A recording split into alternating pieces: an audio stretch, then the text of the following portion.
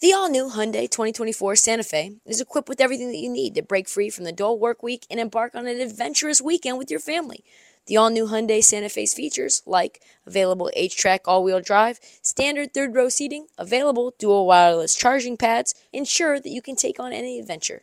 Available H-Track all-wheel drive so you can take on the dirt trails and kick up some mud. Standard third-row seating so your whole family can experience the thrill together. Available dual wireless charging pads so no one gets stuck in the great outdoors with a dead phone. I've been so pumped to take a couple of friends with our road bikes to some of the trails nearby, and now I can bring the entire crew, my dog, and all of our gear with that third row. Learn more about the new Hyundai Santa Fe at HyundaiUSA.com. Call 562-314-4603 for complete details. You could spend the weekend doing the same old whatever, or you could conquer the weekend in the all-new Hyundai Santa Fe. Visit HyundaiUSA.com for more details. Hyundai, there's joy in every journey. You're tuned in to Heat Check with Trista Crick. On this episode of the Heat Check, we've got a special bonus interview with my friend, Yahoo NBA insider, and I mean insider Jake Fischer. We interviewed him on BetMGM Tonight, my gambling show, along with my co-hosts Ryan Horvat and PJ Glasser. He drops so much inside info, just a ton. Give it a listen, and do me a favor, Nick, and drop that beat.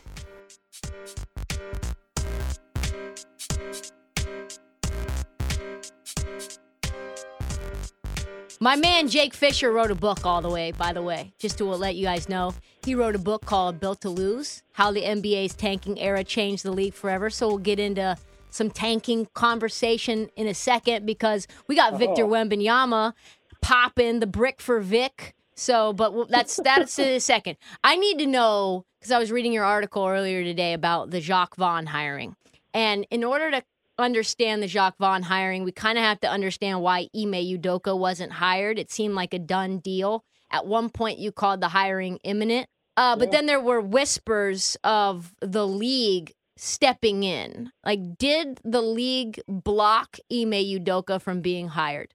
So my understanding is that no, the league did not directly block it from happening and that they did not forbid it, but there were definitely conversations happening behind the scenes. I don't know specifics, but I do know that there was some type of communication between the league office and Brooklyn to suggest maybe this isn't the right thing to do.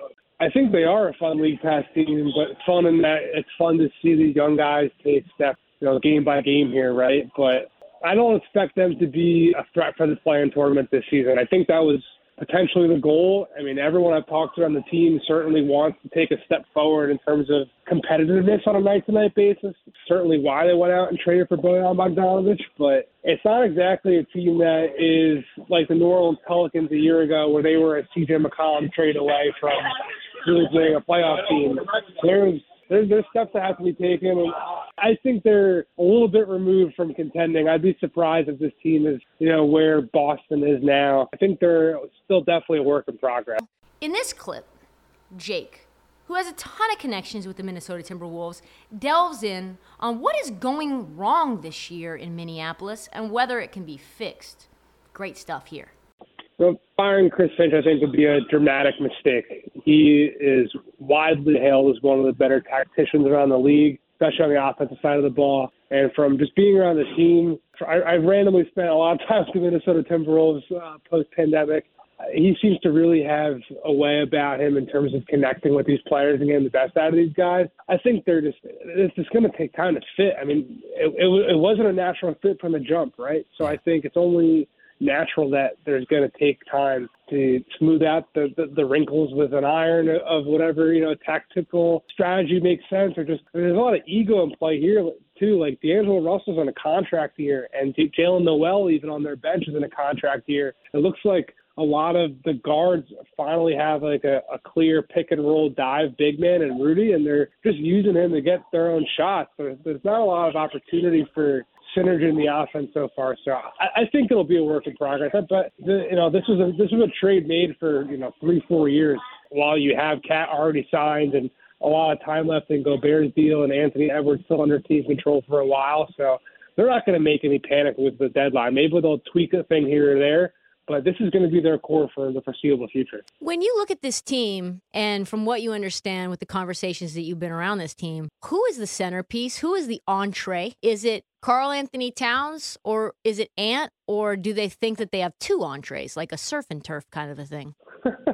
I'd say it's a surf and turf kind of thing. That's a good final addition by you, because I do think that they want Cat and Rudy to kind of be their identity, right? Where they're zigging where the league is zagging, although we are seeing length kind of pop up at a lot of different spots with Cleveland starting, their three bigs last year, and Orlando's doing the same thing. So it's not totally wonky and out of the blue, but for this team to really be a championship contender year after year with this makeup, it's gonna be dependent on Anthony Edwards becoming a legitimate two-way star, an all-NBA guy, someone who the ball's in his hands play after play in crunch time, and you're confident he's going to be able to either get you a bucket or get somebody involved. And he's just not that right now. I mean, there are plenty of nights where his kind of poor decision-making, to be honest, hasn't really been taking, that next leap in terms of surveying the floor, getting guys involved, getting good shots for either himself or others. He's going to be the real swing piece. The meat of that surf and turf, I think, is tougher to find. You can just pick any lobster, it'll be good, right? Like, I think to really get a prime cut for this Timberwolves team, he's got to do the main attraction. He really does. I just want to kind of ask you about something two-pronged, because there's nobody more qualified in this NBA space than you to discuss tanking, right? A lot of us thought that teams like the Spurs were brazenly going to be tanking. Pop came out and said, do not bet on us to win the NBA title. And for some reason, the Spurs have become one of the most electric, exciting teams in the league right now. So two-part question, like when you have early success and you're a team that maybe was thought to be tanking, what's the strategy? How does that change? And then what's happening in San Antonio? Because it feels like there's not Greg Popovich coaching this team, that it's a 20-year-old young coach out there with how this offense is running. There's a couple of themes, I think, that keep coming up when I talk about this with people around the NBA. And the first is that the lottery odds being what they are now there's 4 drawings and it's higher odds down the board. Teams also feel like you don't necessarily have to only win 10 to 17 games to get a top pick, especially in a draft like this where it's not just Wembanyama, but there's Scoot Henderson and the Thompson twins and other college guys that are getting talent evaluators excited. The other thing, too, is that there's expected to be such a run on teams punting games down the stretch that teams are kind of expecting, we might just be able to get there eventually anyway. I think this early sample size is fun, and it's nice for teams like Utah and San Antonio, even Indiana. I mean, I know for a fact the Pacers want a top 5 pick. I know for a fact that the San Antonio Spurs, to go to what Popovich alluded to earlier, like you said, want a top 5 pick. With Utah, I think they were expecting to kind of win some games here and see what maybe this veteran team could look like and what these pieces they got back could look like. Because also, they're going to rehab their trade value or boost it in some capacity. So none of these teams are finished products. I think we could certainly see Utah and San Antonio and others, below the play-in tournament picture when we get to March. March is a long, long way away. This episode is brought to you by Progressive Insurance. Whether you love true crime or comedy, celebrity interviews or news, you call the shots on what's in your podcast queue. And guess what? Now you can call them on your auto insurance too with the Name Your Price tool from Progressive. It works just the way it sounds. You tell Progressive how much you want to pay for car insurance, and they'll show you coverage options that fit your budget. Get your quote today at Progressive.com to join the over 28 million drivers who trust Progressive. Progressive Casualty Insurance Company and Affiliates. Price and coverage match limited by state law. As a Blazer fan, I had to ask Jake what he thought of the Blazers now and how they compare to the other so-called quote-unquote tanking teams like the San Antonio Spurs. As the author of the book on tanking, no one has better insight into this. They have a lot more veteran talent and established talent than the Spurs do. The Portland's for real. I mean, they want to compete. Damian Lillard is there and hoping to be the centerpiece of a team that can get back to the Western Conference Finals like they did a couple of years ago. And they went out and got a wing player in Jeremy Grant that he's been close with since Team USA. This is a move and a team that's all moving towards trying to win games. Utah, I mean, they're for real in terms of what they're doing. I think is sustainable. I just don't know if they're going to have – I mean, I saw Danny Ainge gave a quote to Chris Mannix at Sports Illustrated today that he's never intentionally built teams to lose games. I don't know. He traded Rajon Rondo in December one year to Dallas, and he traded Jeff Green and all those guys right after, he sold on KG and Paul Pierce high before they, fell off a cliff. So, I mean, I personally am still expecting the Jazz to try to figure out a way to get down the standings, because for a while after they traded Rudy, they were puffing out their chest and saying, we're not trading Donovan, we don't want to rebuild, and then they traded Donovan. So that's kind of where my head is at when it comes to the Jazz. In this clip, I asked Jake his opinion of the New York Knicks and whether he thought they were a candidate for a deadline move. He had some really great nuggets into what's happening in New York.